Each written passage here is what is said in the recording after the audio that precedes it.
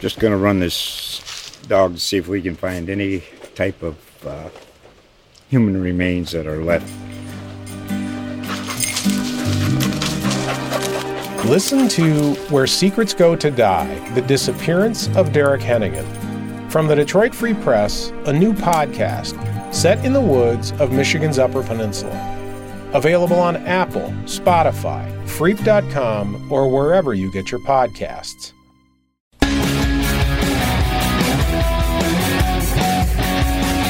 Welcome to the FridayNightOhio.com podcast, powered by Goodwill. The Goodwill Drive to Victory donation drive continued this week at Hoover and Lake High Schools. The two schools combined for nearly 3.5 tons of donations, with Hoover winning the challenge to earn the $250 scholarship. The Goodwill Drive to Victory returns in Week 9 with Perry and McKinley taking part. Look for Goodwill trailers set up at each school throughout Week 9 to receive donations of clothes and housewares. The 7th Friday of the high school football season is complete, and we are here to break it down for Stark County area teams. I'm Chris Beaven of the Canton Repository, along with Joe Scalzo, Josh Weir, Cliff Hickman, Mike Popovich, and Jim Thomas. So pretty much the entire Repository sports department. And it's interesting. Except for Steve. Steve is home asleep, getting ready for the big Browns game on Sunday. The big game tonight, Joe, was yours. McKinley 49-28 over Jackson. What's your initial thoughts on that one? Well, my initial thought is just that, McKinley has emerged as clearly the best team in the Federal League, and they look really impressive tonight. Just the way they can do damage all over the field. And, Elijah Curtis had another big game, threw for over 200 yards. Kyrie Woody's just such a weapon. I think he had close to 150 yards receiving. And Lemire Garrett's really kind of added another aspect to their offense the last few weeks. And he had, 170 yards and I think a couple touchdowns too. So, they're a team that's rolling, and they scored 55 last week and 49 this week. So you kind of see what they're capable of doing. Joe, you saw McKinley in its opener way back when against Harding, and to see them now at this point, I mean, where have they improved the most? And I mean, I think we knew they were had a lot of potential offensively, but now we're kind of seeing it really fulfilled these last 3 or 4 weeks. Yeah, I mean, obviously their offensive line is just, they're more cohesive. They're firing off the line faster. They're just more dominant, and it's kind of led to them finding some clarity with their run game. Lemire Garrett obviously is the answer that they've been looking for, and it just kind of looked like when they were in their opener, they just looked like a team that hadn't played at the varsity speed for yet, and once they adjusted to that, I think that was kind of the thing they were lacking. They had so many guys that just hadn't played varsity games because they had so many seniors last year. So it's just a matter of time. And Dan Reardon, their head coach, had kind of told us the whole time, hey, we're going to be good at some point. Well, I mean, they're good. I mean, they're good now. And it's just a matter of whether they're good enough to beat Massillon, whether they're good enough to make a run in Division I in the playoffs. But, they're certainly good enough to win the Federal League. We're going to bring in Chris Easterling in a moment here, but we're still going to talk some more about McKinley. What, Joe, looking ahead, what's McKinley got to do to avoid that slide? I know you talked to them a bit about that after the game that they've dealt with the last couple of years. Yeah, and Coach Reardon even said that some of it was just, hey, Massillon's been really good and Perry's been really, really good. Perry probably isn't quite as good as they've been the last few years, and they have Glen Oak next week, which is really struggling. So they can clinch a share of the Federal League next week, and then they have something big to play for in Week 9 against Perry, and made an outright Federal League title, and then you have Massillon. So it's kind of if anything, I don't know if playing Glen Oak next week is going to help them a whole lot, but Perry in Week 9 will, and from there, you need to avoid those monster teams in Division I, Region I in the opening rounds, which they've had the last few years, and if you can get a home game against somebody that's not quite as strong as a Mentor, that's really going to work to your advantage. Where do you see Jackson going from here? I think Jackson's a pretty solid team. I mean, I think they got Central Catholic next week and Green, so those are 2 winnable games. And they always struggle a little bit with Hoover, and they managed to beat them last year. But I don't see any reason why they can't win the next 2 weeks, and certainly they're capable of beating Hoover, although Hoover's playing really well. So that they could get in the playoffs again. I don't know that they're good enough to make a run this year, but that's another solid season for a team that lost a lot to graduation and has really put together a pretty decent season. Oh, the Akron Children's Hospital Game of the Week, powered by iHeartRadio, continues Friday, October 5th, when Hoover hosts Green. Kickoff is 7 p.m. The broadcast starts at 6:30 with the Old Carolina pregame show. FridayNightOhio.com is live streaming games for the first time this season. Sam Berkwin and Jeff Shreve provide the call each Friday night.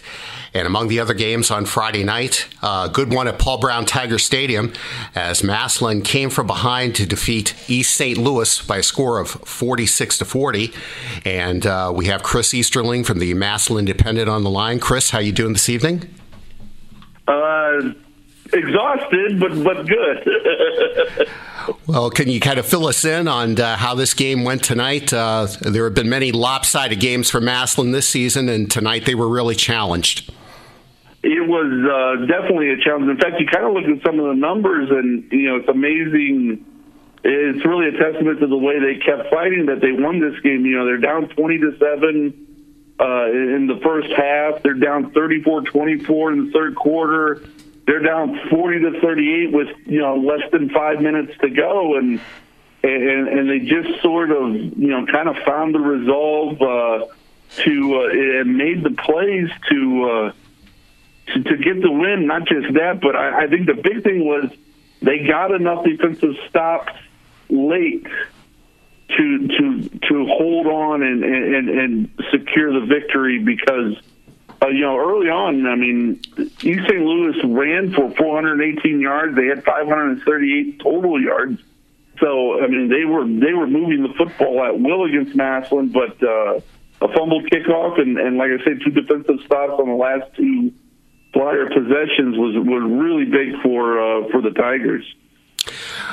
Well, Chris, like I said, Massillon had a number of lopsided wins this year. They were challenged tonight. Was this the type of game they needed, going into the home stretch of the season? Absolutely. This was absolutely what they needed because I think they really showed, as much as they showed over the first 6 games, I think they showed as much in this game tonight as they may have collectively over the first 6 because that's a really good football team they beat. They're going to make a lot of noise out in Illinois. Illinois is winning this program and all that, but they've got a lot of Division I kids. It just really was an impressive way to get a win to go into the home stretch, and especially going into that Week 10 game against McKinley. All right, Chris, hey, thanks for taking the time to join us tonight. Moving on in Federal League action tonight, Perry rebounded from last week's loss to Hoover with a 56-20 win over Green.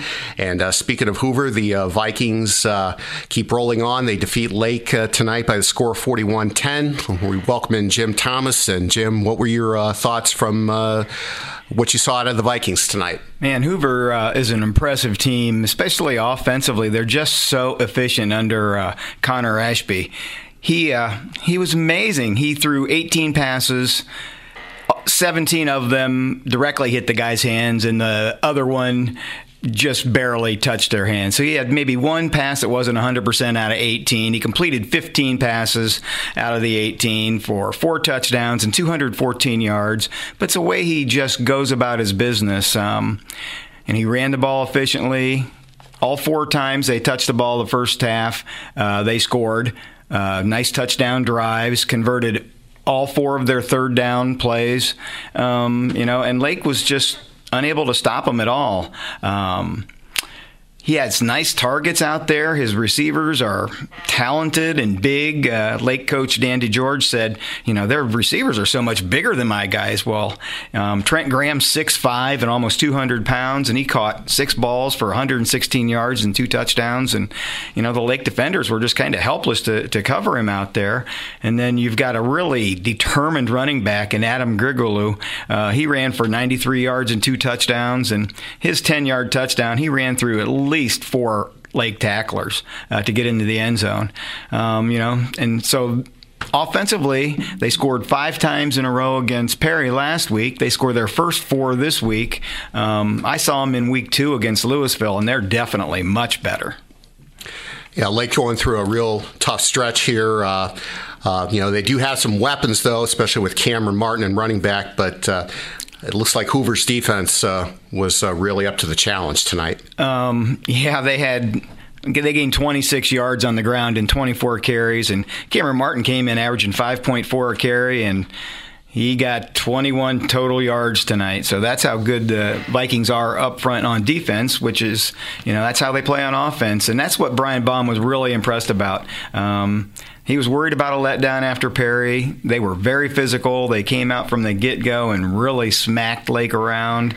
And it's a big offensive and a big defensive line for them. And, they've got Green next week, and then their last two games are Columbus Hartley, which they lost to last year, and then Jackson, which they barely lost to last year. So right now, you got to think that the Vikings at 5-2, are a definite playoff caliber team. The Goodwill Drive to Victory donation drive continues in 2 weeks for Week 9 at Perry and McKinley High Schools. Each school will have a Goodwill trailer set up to receive donations of clothes and housewares throughout the week. The school with the most donations wins a $250 scholarship. Hoover and Lake were the participants in the drive this past week after Jackson and Glen Oak kicked off the donation drive in Week 6. Hoover won this past week after Jackson won the previous week, as the drive is combined for 6.5 tons of donations so far. And turning into the Pac-7, Jim, while we have you here, since you follow that league, a couple of surprises tonight. Northwest defeats Manchester 14-12. That snapped a 19-game league losing streak Northwest had against Manchester. And Tuslaw defeats CVCA by a score of 26-20. So things at the top of the Pac-7 are kind of shaken up right now. Wow. I'm not really surprised that Northwest won. I'm a little surprised, yes, because Manchester is so good. But Northwest has been close, and they really played a good game last week. Quarterback Luke Fennell has been steady for 2 years. Was our player of the week at the Rep this week, and that they were so physical against Manchester is probably the surprise. Maybe the rain affected their speed a little bit. I wasn't at the game. It would have been a heck of a game to watch the end of that game. Now, Tuslaw beating CVCA, a team that was in the top 8 in its region, that's a huge win for second-year coach Mark Gulling. Very great win for them. He was concerned about his team getting knocked around defensively, and to go out there and beat and really shut down a really good team in CVCA that's got a guy going to Cincinnati and Trey Tucker, that's great defensive effort by them.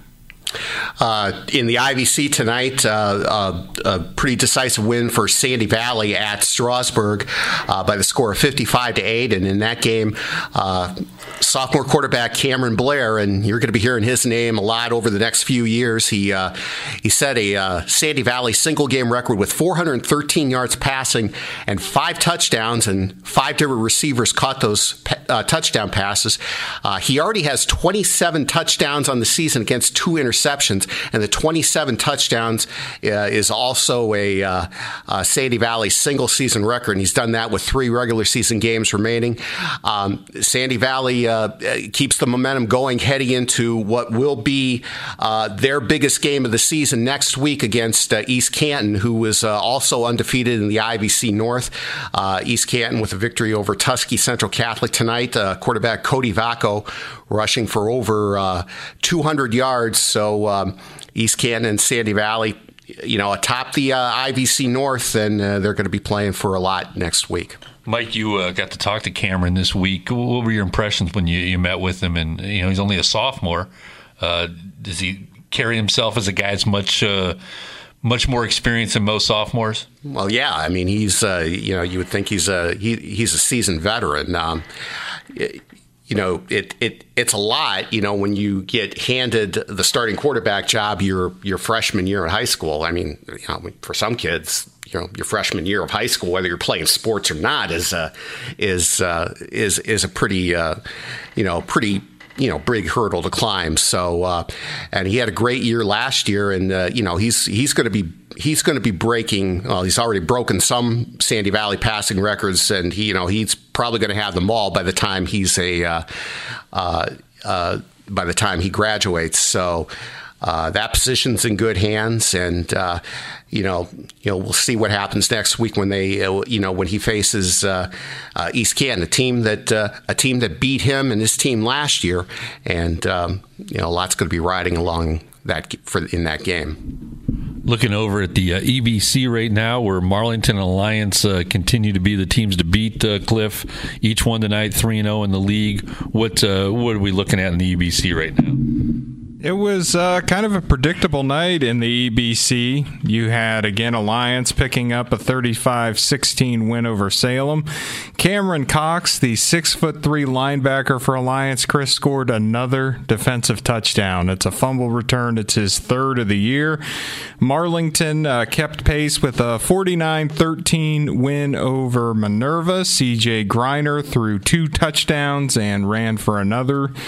And then in other EBC games, West Branch 21, Canton South 0. Jesse Rastetter, 3 rushing touchdowns for West Branch in that one. Canton South, really young, really banged up. Still hanging in there, though. Greg Reed is doing an incredible job there to keep them in the games the way they are. And then because of the odd number of teams, someone's always playing a non-league game in the EBC. Central Catholic 42, Carrollton 6. Warriors offense struggles again. Their only score was a defensive touchdown again, Chris. So that's pretty much a look at the EBC. Marlington and Alliance continue to seem to be on a head-on collision in that Week 10 game for what may end up deciding the league, barring something spectacular here. Yeah, obviously a lot of big games late for Marlington when it has West Branch and Alliance back-to-back.